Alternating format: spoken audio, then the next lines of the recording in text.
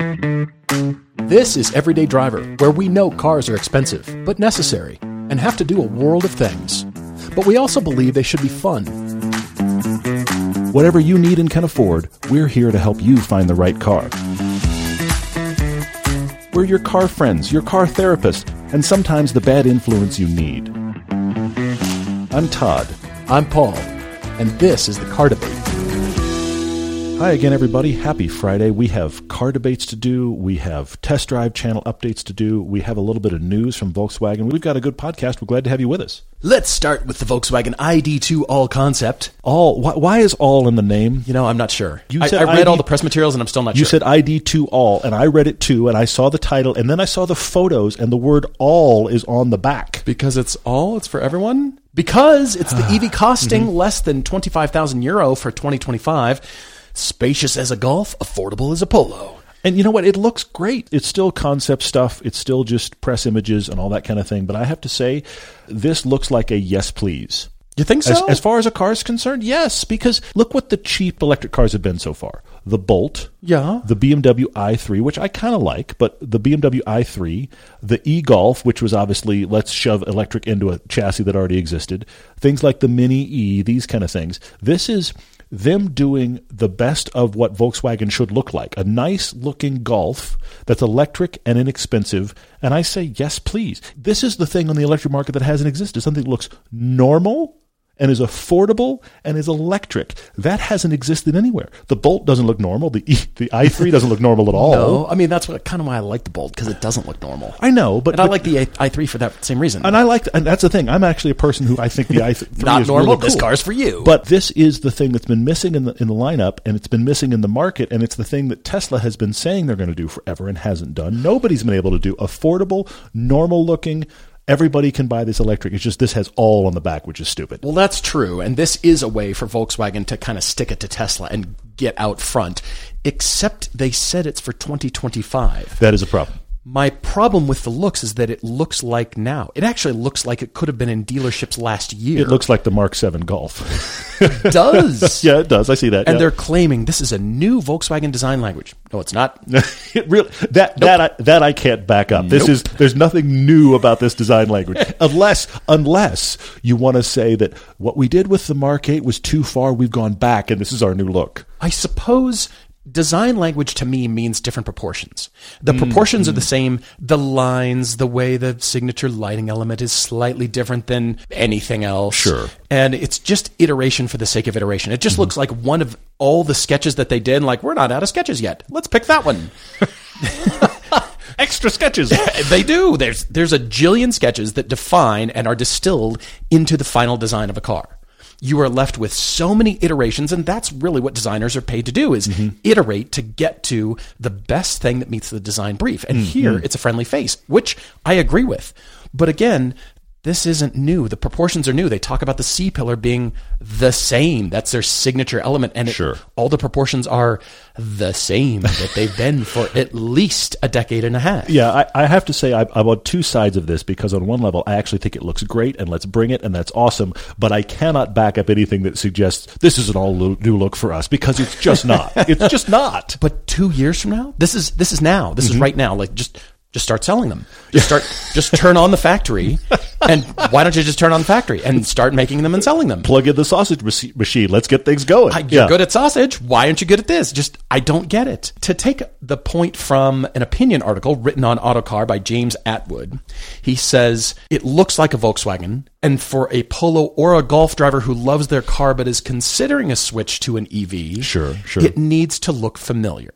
Agreed. And I do understand that.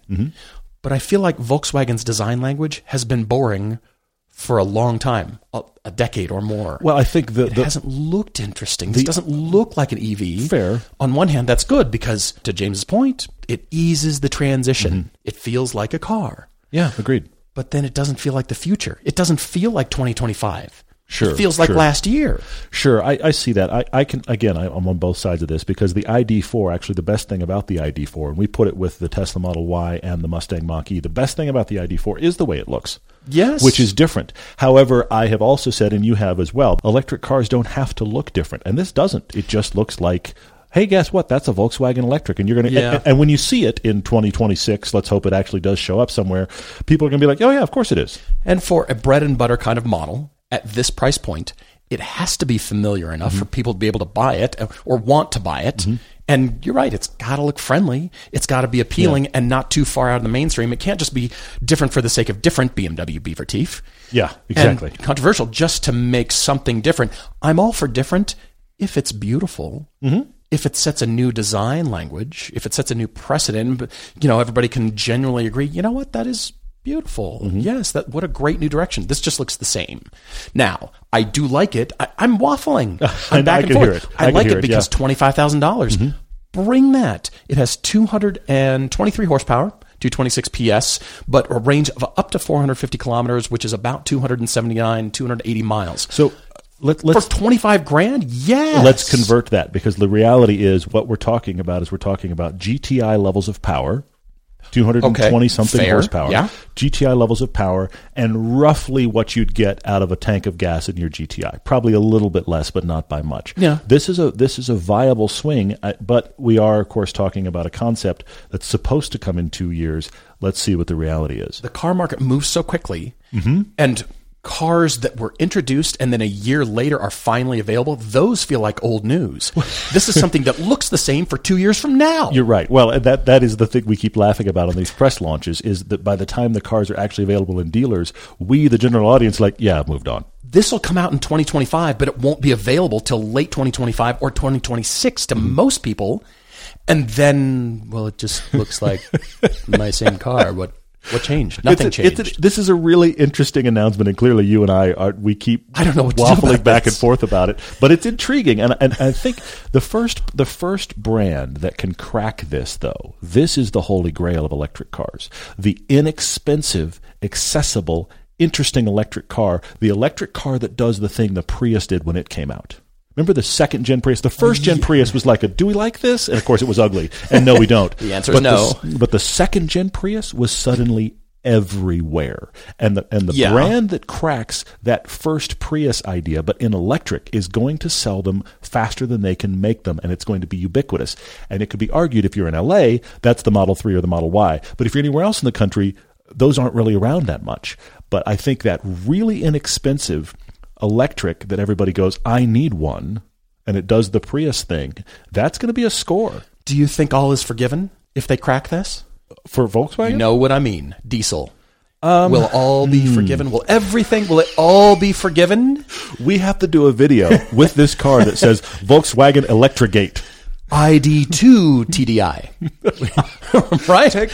We're going to take off the all badge. By the way, you heard it here first on this podcast. We're going to take off the all badge and put a TDI on it. It's going to say ID2 TDI. TDI. That was in podcast 784. You heard it here, just so you know. Yeah, that is very funny. I kind of feel like if they do this, if they pull it off, they will stick it to Tesla. They will stick it to everyone else. We'll see. They will win. Sorry, my brain's still here.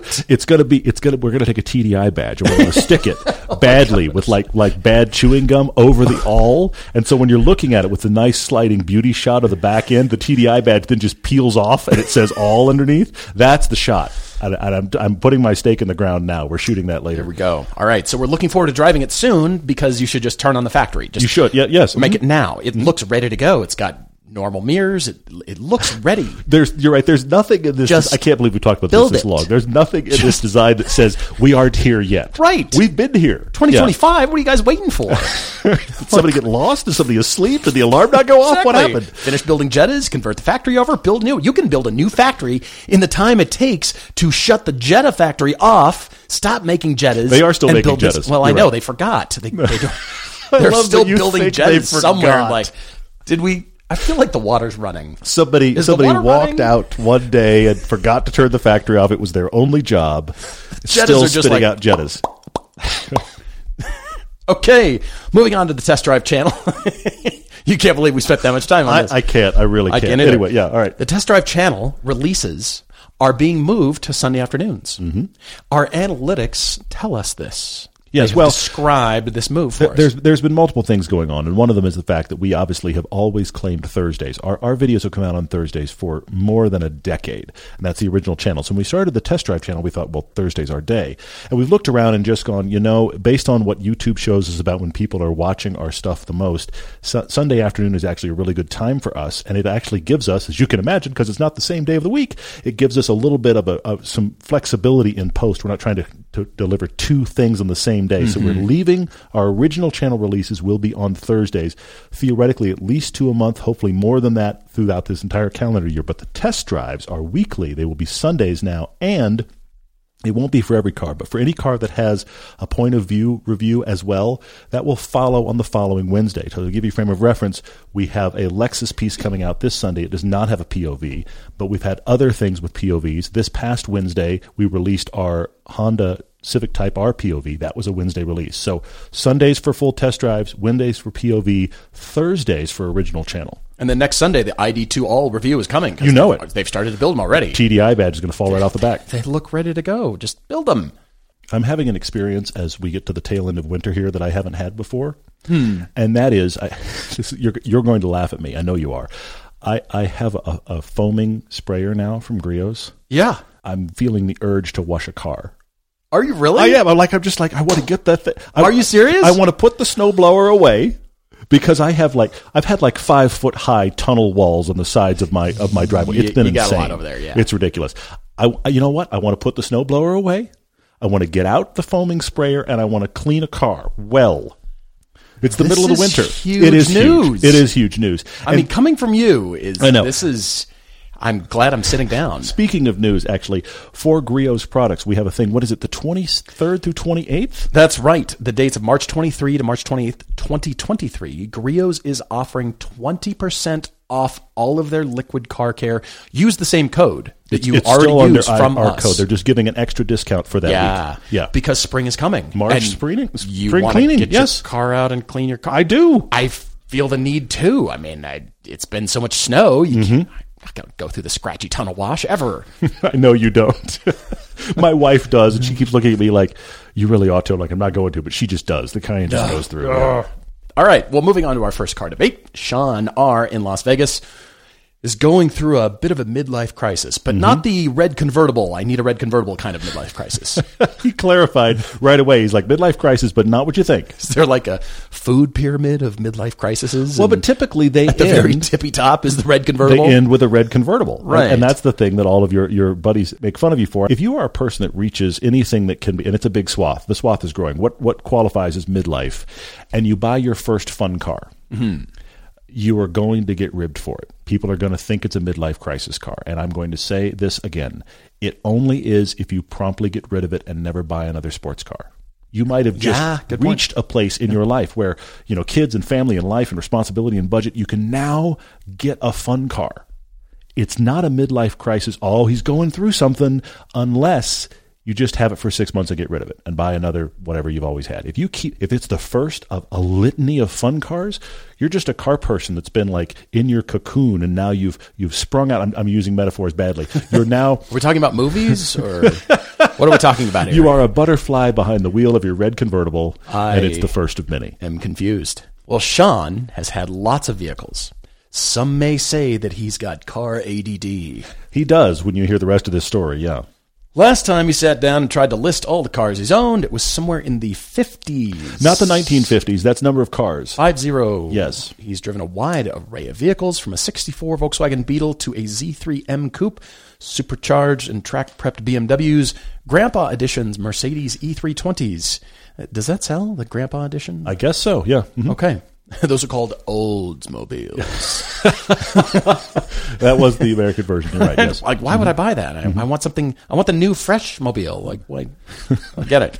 They're gonna bring that brand back as the Young Mobile. I guess so. And it will sell like crazy in China. Yes. Right. Well, he's owned one or more vehicles from all of the brands, including BMW, Chevy, Dodge, Ford, International Harvester. So you had a Scout. Had a Scout. Okay. Yeah. Jaguar, Jeep, Land Rover, Lexus, Mazda, Mercedes, Mini, Nissan, Datsun, Pontiac, Suzuki, Toyota, and Volkswagen. If I read that any faster, you would think it's a pharmaceutical commercial. Yes, you would think so, and I'm sure that something is going to happen to restrict your other drugs because you've had that many cars. But the point is, you've driven just about everything. And here's what's interesting. He's only 40. Turning 40 this year, has 2 kids in car seats, ages 3 and 6, and he needs another car that he can get excited about, but he has to think about little ones at the same time. His current daily is a lifted and modified GX470 Lexus. Okay. His MOF is driving a Mercedes E350, probably not the Grandpa Edition. Probably not. Both are fantastic vehicles, but neither brings him a sense of driving excitement, although he does admit in parentheses the GX is super fun in the dirt. Which is also a way of him saying it's not really fun anywhere else. Right. Lifted and modified, which means, of course, it's crazy fun in the dirt. He's been consuming all of our test drive videos and content. He just doesn't see anything there he thinks he would enjoy. He's been reading reviews. I get the mental picture. Yeah, You're exhausted. Sure. You're laying on the living room floor, just exhausted, covered in car magazines. Yes. Nothing will solve your problem. Well, his problem is compounded by the fact that he's an automotive cheapskate. He loves the hunt for a good deal and has had some of his most enjoyable driving in a super cheap Mini Cooper S. They paid under $5,000. That's awesome. Well, but you and I have had this fun because we had our cheap when we bought them, sedans. Well. And then we had our cheap sports cars. And there is a real freedom in when you bought something cheap. Now, you and I also bought them to have adventures in them. But there is something really freeing in just, you know what? It cost $5 or $6 or $10,000. What do I care? You know? Right. Well, he wants fun to drive. Something that seats 4, like 2 forward-facing car seats. So we're not dealing with the big monster 2 rear-facing trash cans. I mean, that's helpful. So at least we're front-facing, but it does need to seat 4. He said manual transmission would be preferred, but it's not out if it doesn't come in manual. The trick here is $15,000.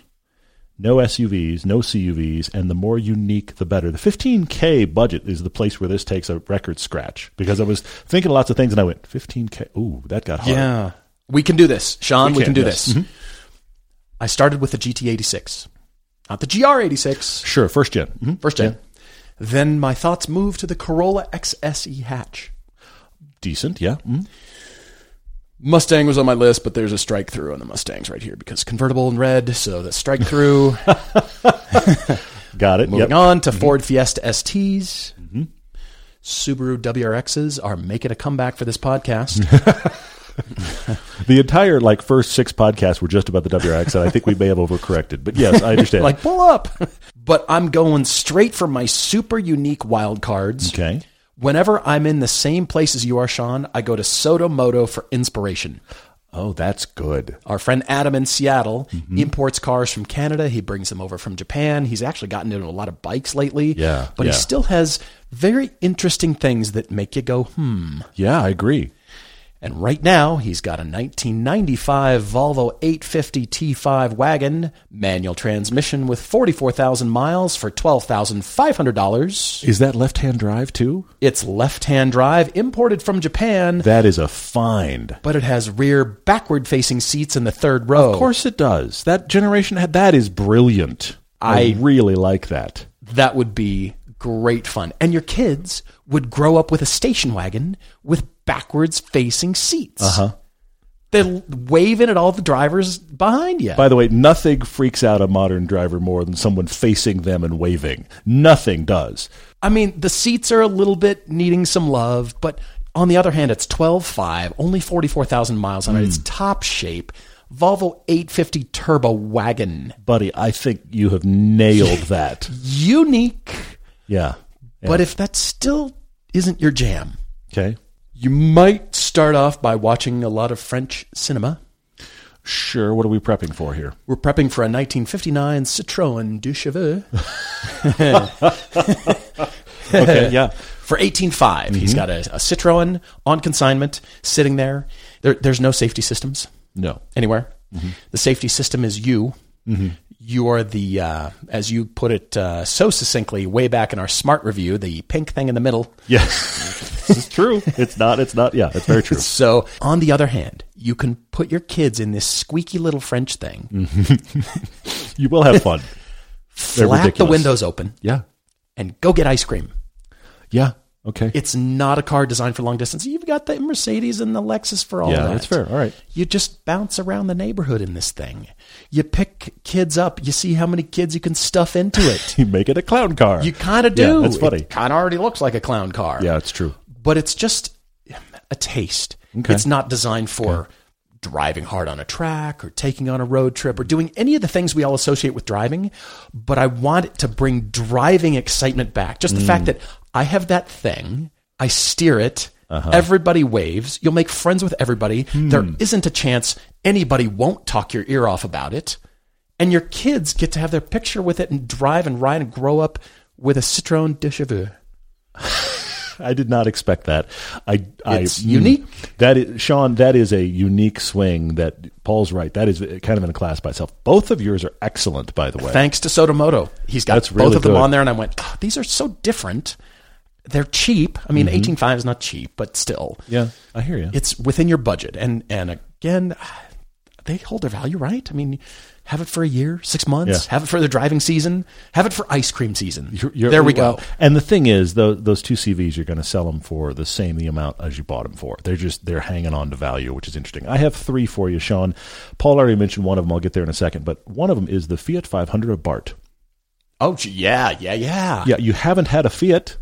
You haven't. You're right. This has great personality. I mean, I described it as like owning a small dragon, both good and bad. Yes. It's got a fantastic engine note. You never think until that comes around, like echoing through the city. You never think, oh, it's a Fiat 500. You never think that before it shows up. Great engine note. Genuinely fun to drive. Decent sized back seats. But if we're going to be in that world, you have to consider, and Paul did mention it, the Ford Fiesta ST. Get it in they're super bright green or super bright orange. Only one of those two colors. That's true. Maybe the bright blue, but probably the green or the orange. Our friend Shane, friend of the show, he had 3 child seats front facing in the back of his Fiesta ST. So it can be done with 3 kids. Now here's why I think this is perfect for you, Sean. You get in a Fiesta ST and the first thing that's going to strike you is this was not an expensive car. The interior is just, it seems like Ford's cheapest car at the time because it was. Expensive. However, every time we've driven one, they are crazy fun to drive. So you have the buy it cheap, not worry about it, fits the kids, crazy color. I think Fiesta ST is way up there, but I have one more for you, Sean, and I was thrilled to see that these are actually in your price range. Go back to the early 2000s BMW catalog. This is the E46 era, which is the beloved era of the M3. It is like definitive M3 in most people's minds.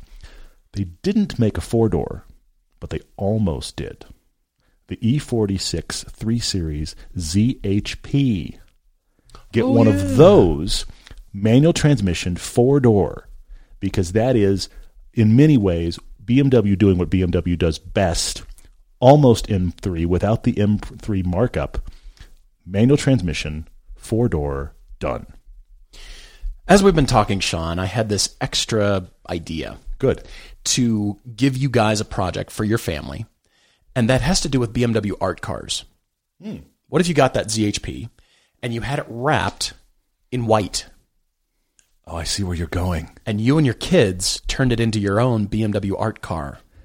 And you spent weekends, you spent time on the front fender. And what are the designs? What are you doing with Sharpies and different colors? What's the theme, the overall theme of the car? You're doing your own BMW art car. And the reason, of course, you have it wrapped first is to protect the paint. And then you can just peel it off when you're done. Peel it off when you're ready to sell the car. But that's your special project. You could have it on for 6 months or a year, and then when the kids think, I'm embarrassed to be seen in it, or whatever, or maybe they're proud to be seen in it. Yeah. This is my dad drives this rolling art that I did, and you can show them the lineage, not just Jeff Koons, but Andy Warhol's line of art cars. You can learn about the history of BMW art cars. They are in museums. They're in the BMW Museum in Munich. All right. Create your own art car with your kids. I like this. Come up with a design. First, sketch it out. Maybe take a photo of it first and turn it white in Photoshop. And then you start drawing on it. What could we do? What's our thing? You get that half of the car and you get that half. I get the roof. And you spend time on it. And then you know what? Put your pens down, everybody. Let's go get ice cream. Or I keep coming back to ice cream. I'm seeing Sean's Minister of Finance where they're done going, no. But then you can just very fun. Very fun. The wrap Yeah, off I get it. I totally you've get had it. an experience. It's a new year, and we want to talk to you guys about a lot of new products from our friends at Griot's Garage. I'm going to start with the 3-in-1 wheel, tire, and mat cleaner. Did you hear it? It cleans wheels, tires, and mats with one thing. It's a non-acidic formula that cuts brake dust, road grime on wheels, tires, and rubber floor mats. They have a cool picture of you using a brush to clean all of the above. That is awesome. Water spot remover. Guess what that does? That removes water spots on all exterior surfaces. Don't forget ceramic metal polish, which restores and brightens and protects common metal surfaces and leaves a finish like you've never seen before. And then there's the Citrus All-Purpose Cleaner, a concentrated, powerful, non-foaming cleaner for both exteriors and interiors. Griot's Garage products are 100% guaranteed, and all liquid products are made in the USA. When you're ordering at griotsgarage.com, use the code EDRIVER for 15% off liquids and 10% off everything else on your order. That's Griot's, Griots. Enjoy the finest quality car care products you can buy at griotsgarage.com. Simon B. is in California. He wants us to bring the noise back. Okay. Simon has owned a Cayman, which he bought and loved, and since he's had this Cayman, he's had a child. He has owned now a Tesla Model 3 Performance for a few years to carry her, but his child is now in a booster seat, and the cars available to him have opened up exponentially. So hang on. So he had a Cayman that he loved, that he sold because he was a dad. He thought, I should be responsible. I should be a responsible adult, which doesn't happen here very much. But anyway, he got a Tesla Model 3 Performance thinking, I'll have a performance car, but I'll have a very safe car. She'll be safe. She's in the rear-facing child seat. Now she's in the booster, so she's front-facing, and he realizes that the Tesla Model 3 isn't interesting enough. In fact, he says one of the problems is that he misses hearing an engine note when he drives.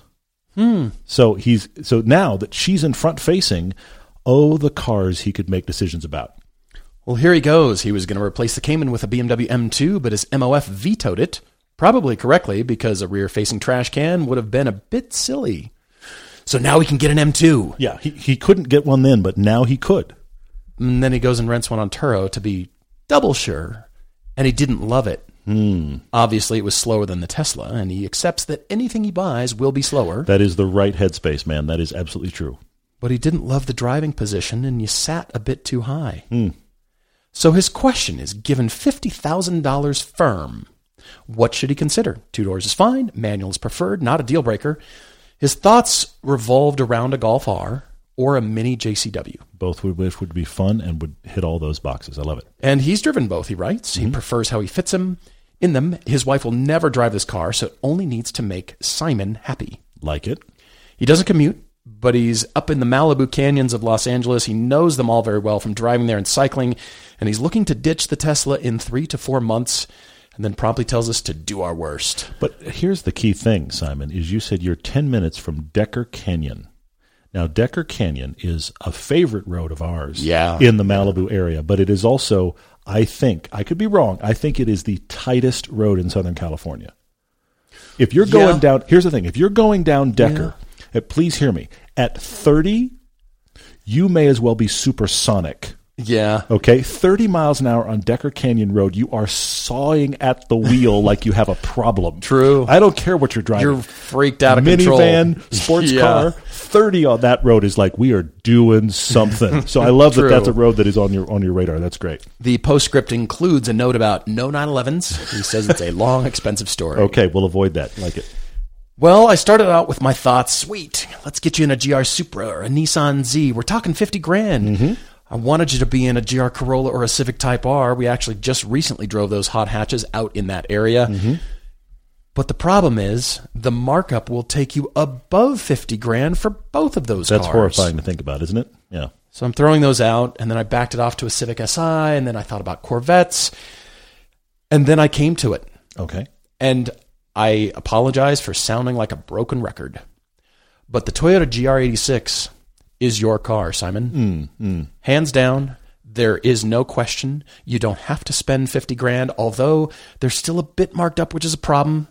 I found a 2022 Premium with 9,000 miles for $34,500. That's just about above what you and I paid new. Yeah, true. For the show car that we recently the MSRP had. one, yeah. But I found Peterson Toyota selling a Premium with 5,000 miles for $33,000. So we're not too marked up. Yeah. And not all of these are dealers. Some of them are privately owned. Sure. And I feel like you can get them between 32 and 34, which is the sweet spot. That's where I want you to be. If you're going to buy one of these, I don't want you to be above 34,000. Yeah, I hear that. That's still up there, but still. And that's for a premium version. Yeah, it's for the upper level. Yeah. But that's the car, especially for the area you live in. And I realized after all the videos you and I shot over the course of a year, we've driven the $50,000 cars against the GR86 and still preferred the GR86. That's true. I mean, the Z car is a great example. We were like, yep, let's walk over here to the 86. You're right. That's a very good point. We did the $34,000 Cayman versus the 86 and watched that piece on our original channel. This was a tough decision. I mean, this was not easy. Yes. So that's a great point. I like it. So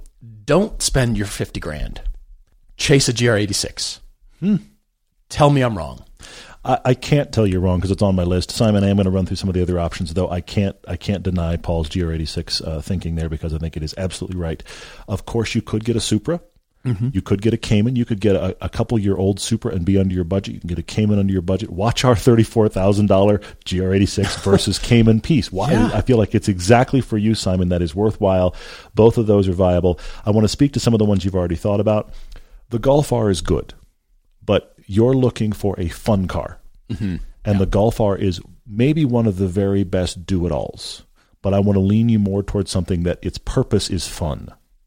Right. Okay, right. So I don't know that the Golf R is crazy enough for what you need, which made me think GR Corolla, not the Type R, because I do believe that the Type R is going to be completely out of your budget. I do think it's possible you might be able to find a GR Corolla somewhere, maybe, for under your budget of $50,000. Now, frankly, none of these should be $50,000. They just shouldn't be. Okay, no is the answer. Just roll our eyes. No is the answer. Gosh. But if you could get a GR Corolla, just get the core one, get the base one, which is supposed to be $38,000 somewhere in there, depending upon how you spec it. Which means it'd probably be upper 40 with over 40 with markup, which is insane. $40,000 Corolla. What? Anyway, yeah. So try not to pay markup. The Mini is excellent. It obviously competes in this area for sure.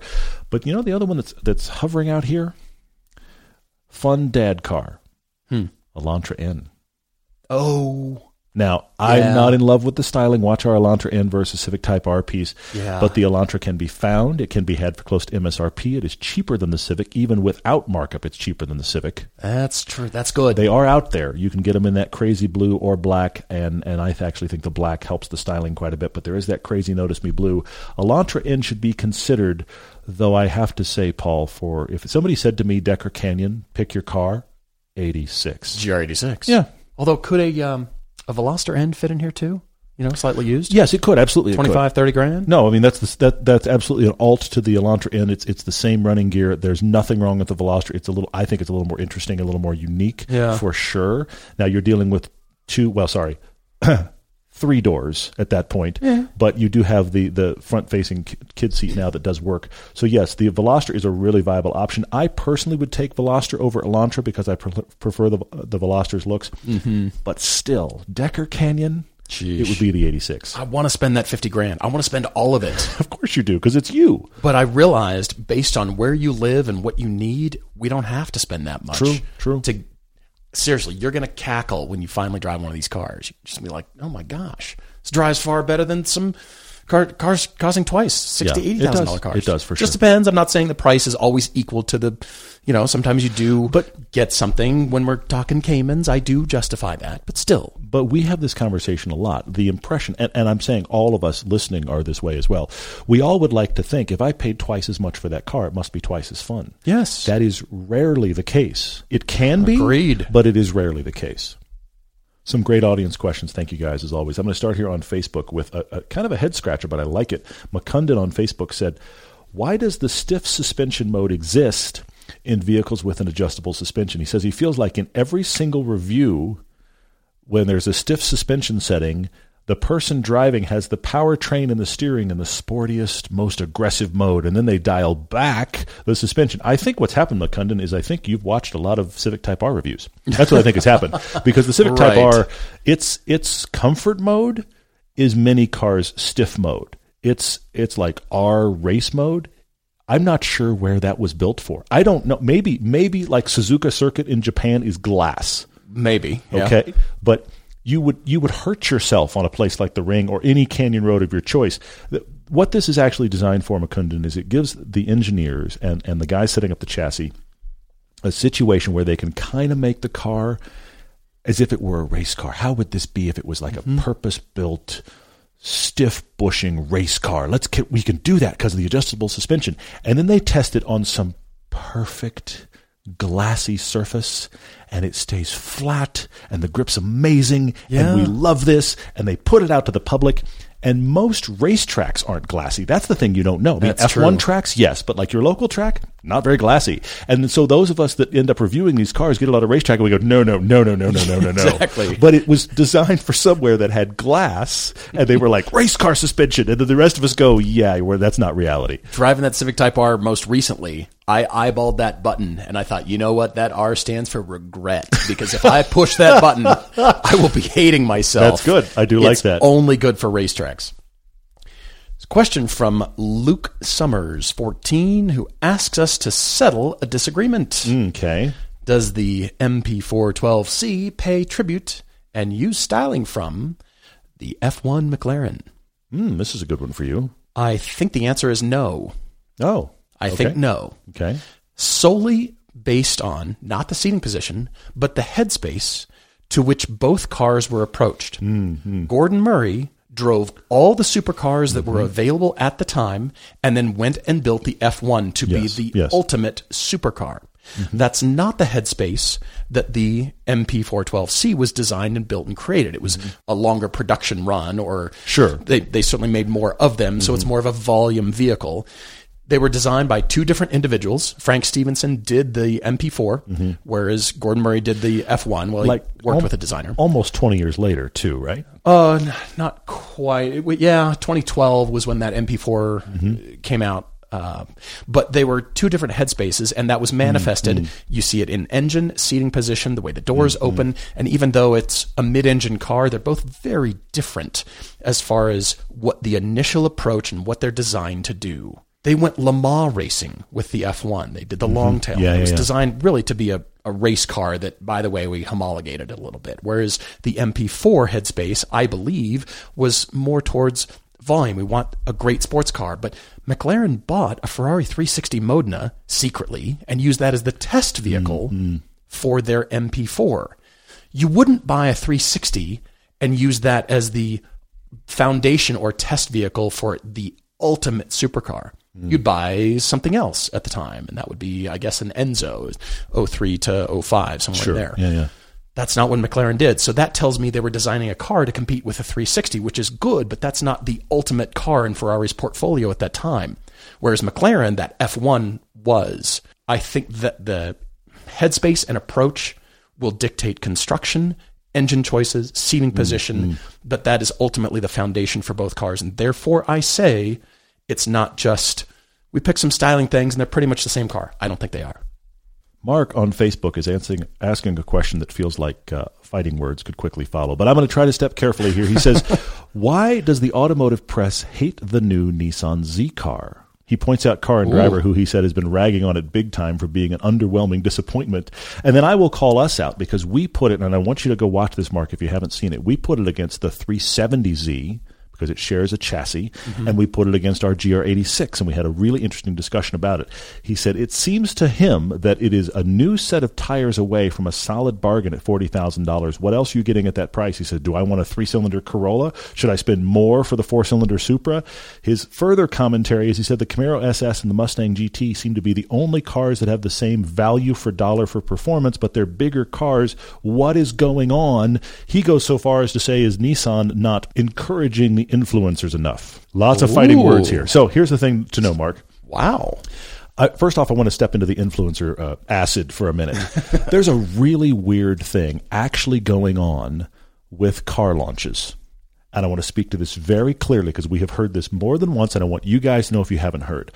Automotive journalists, of which Paul and I count ourselves among, we go to these press launches, and we're very thankful to get invited. Genuinely, we're thankful to get invited.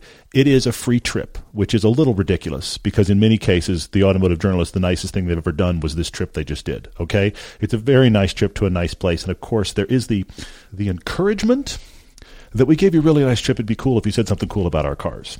Now, Paul and I are kind of immune to that. Thank you for the trip, but the truth is we wouldn't be here if you weren't paying because we can't afford to be here otherwise. True. Okay? And we're going to say whatever we're going to say about the car. I mean, thank you, but we're going to be honest. Okay? That's our approach. There are waves of people they bring in. They may park at a hotel for 4 weeks and they bring in video journalists here and print journalists there. And there's a new wave happening of influencers. Literally people who are brought to the press event to do a 60-second TikTok video. And in some cases, these folks can't or don't drive the car for said video. They're just getting the influence out there. And in some, I cannot believe this is a thing, but it is. In some further cases, they are being paid to show up. We have heard this candidly from automakers who have said that in some cases they have had to actually forget free trip, because that happened, but now pay you a fee to show up and do your Instagram reel or your TikTok video, and that's all they did, and they got paid and they left. And all of those are, have you seen this? It's the coolest thing. Nobody ever says, well, this car sucks in their 60-second TikTok video where they got flown out to wherever. That's true. So that does exist. I don't think that's Nissan's problem, though. Back to your question. The problem with the Z car is the prior Z, the 370, and the one before that, the 350, you could get a base model for $30,000. And the base model, just like the base Miata, the base model had all of the spec on it to be the best possible performance version, just not that nice inside. In the new Z, if you want the limited slip differential, which if you're buying a performance car, you probably want that, it's only available on the $50,000 one. So the $40,000 one, yes, has the nice engine and still has the chassis from the 370, but you could get a 370 base with the limited slip, and you can't in the new one. So now you're spending $50,000 for the limited slip, which got you a nicer car, and you could put better tires on it, but now you spent $50,000. So at $40,000, you didn't get all of the good sporty parts, and then it isn't a moving of the needle really beyond where the 370 was, which puts it kind of in the driving feel of the Mustangs and Camaros. So who are you as a buyer? Because we talked about it on that Z versus 86 piece. If you're a person who is buying a sports car to have a sporty car to do your commute in and your life in, it's a great car. It's a fantastic car. Buy yourself a Z if you want one. But if you're a person who what you want is, we were talking Decker Canyon earlier. Yeah. I don't want to take a Z down Decker Canyon. I don't want to take a Mustang or Camaro down Decker Canyon. Honestly, these are cars that are going to feel too big for that road. If you're a person who you're tracking or you're going down autocross or you're doing winding roads, the Z's not quite there. And I'm talking the $50,000 limited slip version.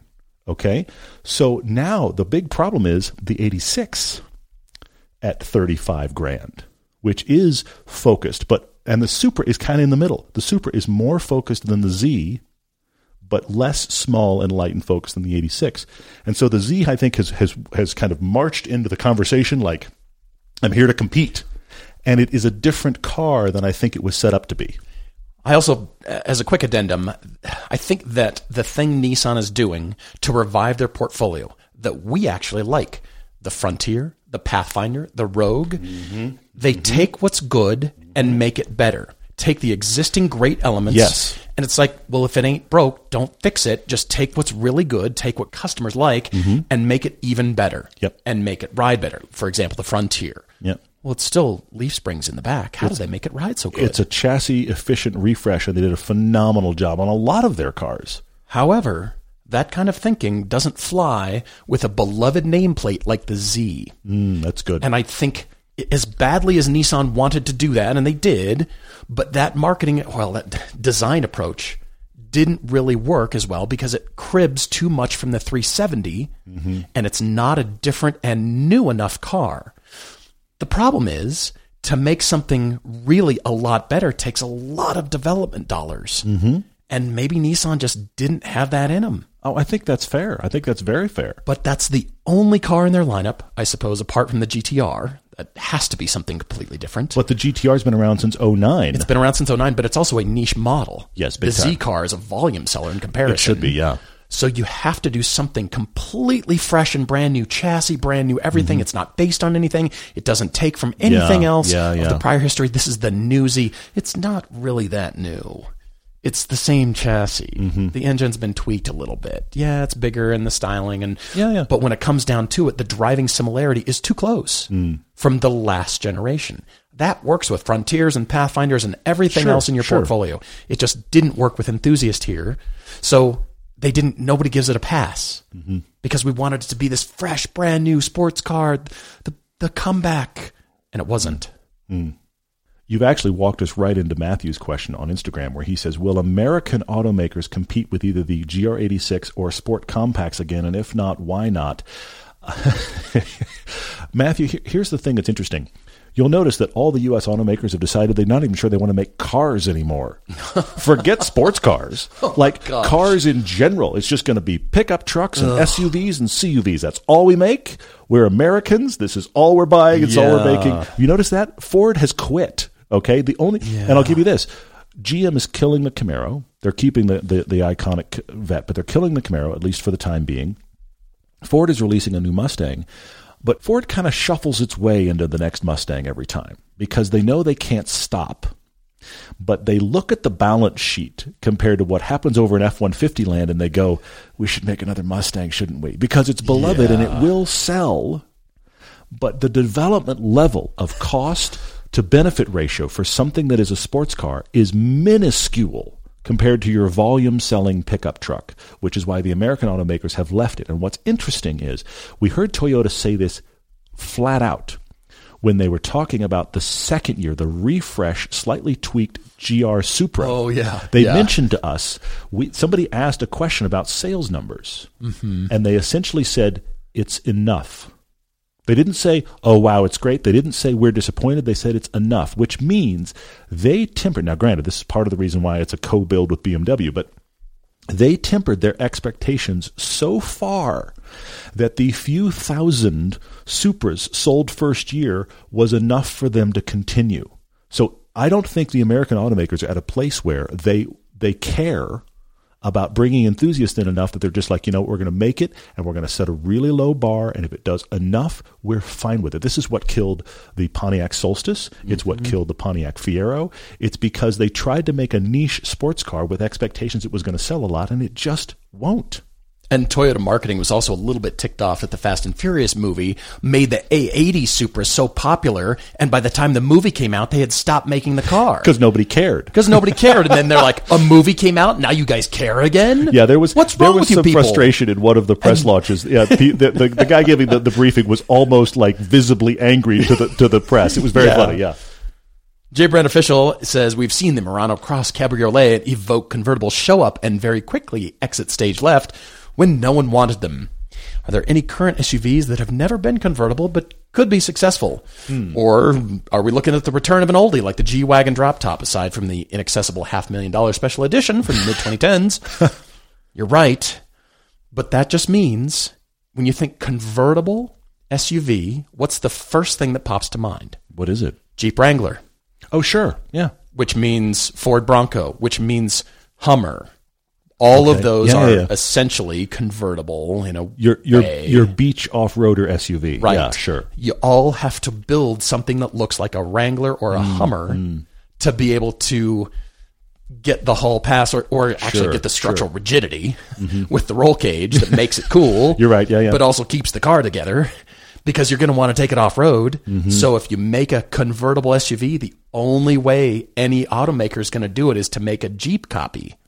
That's good. You know what I actually just thought of as we're talking about it, that I would be very curious to see in like hardtop convertible form? Hyundai Santa Cruz. That'd be interesting. It'd be like hard a boat. But it'd be interesting. Like this weird pickup truck because you'd lose your bed completely with the whole top folded away. It'd have to be T-tops. It couldn't just be Targa because the flex on that thing it would be horrifying. Turn into a noodle. Yeah, it'd be very, very interesting. Brant on Instagram, Track Daily Crush. I really like this one. Saab 92X with a manual. Oh, this hits your... Mitsubishi Evo 10 with the dual clutch transmission, or the Subaru WRX STI with the auto. Track Daily Crush. Ooh.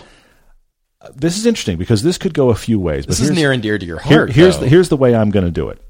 I'm going to daily the Saab. Okay. Because I like it, and I have dailied one, and they're cool and fun, and with the manual, and it's enough. It's an interesting car as a daily. unlike the Subaru WRX STI or the Evo 10, both of which take a bit more sacrifice to daily. Yeah. They're a bit louder and more raw and those kind of things. And honestly, the Evo 10 DCT would be brilliant on track as long as the transmission continued to work. So with that really expensive fluid. Yeah, exactly. It's like gold. So that means by default the WRX STI gets crushed, not because I don't really like it, but because I really want to track that Evo 10 because they're very fun on track, and I want to daily that Saab. Matt Guerra 82 says this might be something that's a topic Tuesday, but what is our process when choosing a new to us car experience?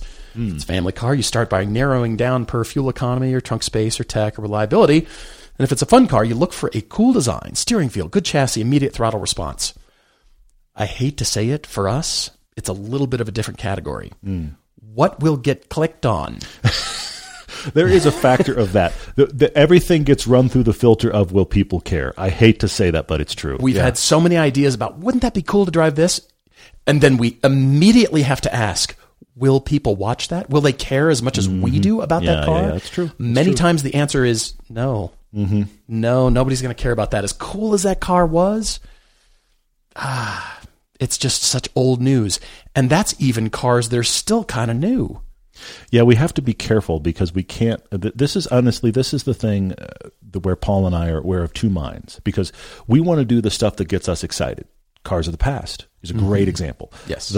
Your 928 and my 300ZX and the nostalgia involved and the memories and the adventure and that kind of stuff. We did that and loved it because we wanted to have those cars again. But we knew when we started the series and we knew as we've ended the series, if this were newer cars people were talking about, this would get more views. Yeah. And we just had to go, that's okay. We're going to do it in these cars anyway. So there is that decision. I will also tease something. I haven't revealed this at all, but I'm going to tease it right now. My wife and I have been shopping for the new family car, and there's a video next week. So you'll hear a lot about what the process was for that. It's exciting. Well, Matt, to answer your question a little bit more, nowhere in your question did you say price. None of your points were about money. And money is important. Yes. It does factor in.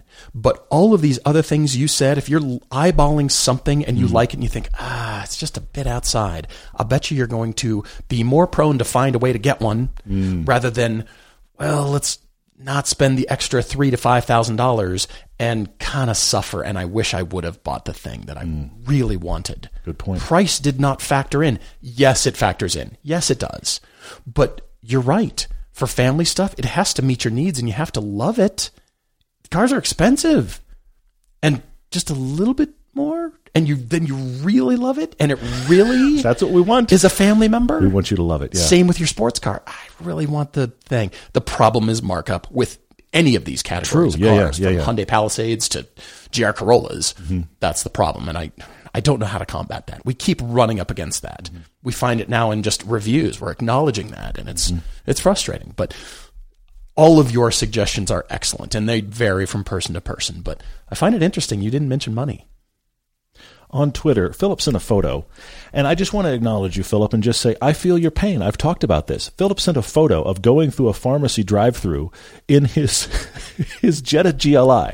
So not a tiny sports car, a very normal-sized car for normal-sized people in a normal-sized world. He took a photo out of the window to realize that everything he had to interact with at the pharmacy was essentially at his roof height. And he was like, what is going on here? How many SUVs come through here? I feel your pain, buddy. That's every time I go anywhere in a sports car. Travis Bacon bought a G70 for his wife. He says, great car, but the service department has been awful to deal with. I hate hearing that. Also, how does he get people to stop asking, what kind of Chrysler is that? That is terrible. That's a bummer. You're right. That is terrible. His question is, why Hyundai and Kia, why can't they seem to create a logo that is clear and interesting and unique? Kia looks like KN now. Hyundai has looked like a melted Honda logo from the beginning, and now Genesis is confused for a Chrysler. I love the Kia logo, by the way. I know that the world is Googling KN cars. Yes. And yes. I hate that for Kia because I think it's all they have to do is add a little crossbar in the A. I know that kind of undermines the logo, but the logo is really cool. Anyway, side note. Check out the new Nokia logo if that bugs you, Travis. Nokia, the phone company. They still exist. They're doing what Kia has done and left parts of letters out. They did. I'm just looking at it right now. That's hard to read. Now That's it genuinely says, hard to read. No Kia. Yeah, it does actually. Yeah, they should align with Kia and see if they can solve something here. Yeah, I actually saw a designer take the first part of the new Nokia logo and Kia's actually new logo and put them together. That's very funny. And they kind of look the same as Nokia's new logo. Well, what is it about these trends on designers and brands? Because we went through about a decade from like, I want to say it was like 2005 to 2015, where we left the vowels out. Oh, right. All of the logos had no vowels were right out. Right. All of the new logos had no vowels, and we're seeing if we can read it without vowels. And now I feel like people have realized that's hard to read, and that's kind of died down. And now what we're doing is we're taking out major parts of letters and then jamming them together, and then being confused as people can't read that. Travis, the only answer I can give you is one I heard about a graphic designer, a famous designer, who said, the best logo is one you can draw in the sand with your toe. If you can do that and get your logo across, then it's an excellent design. If you can't, well, then you've got a Genesis confused with Chrysler logo, I guess. Yeah, Chrysler, Bentley, what are you driving there? Does it pass the test? Can you draw it in the sand on the beach with your toe? Guys, thank you for all your questions. We really appreciate it. Write to us, everydaydrivertv@gmail.com. If you got Topic Tuesdays, car conclusions, most of all your car debates. And you said you've got a video coming out. That's kind of a nice tease. I do. It's a good tease. We've got a video coming out that is my wife's new car. So we did actually do some shopping, and we have solved the problem. We have a new family vehicle. There'll be a comparison video coming up shortly to talk about that. Thanks for all your questions. We're looking forward to next time, as always. Cheers, everyone.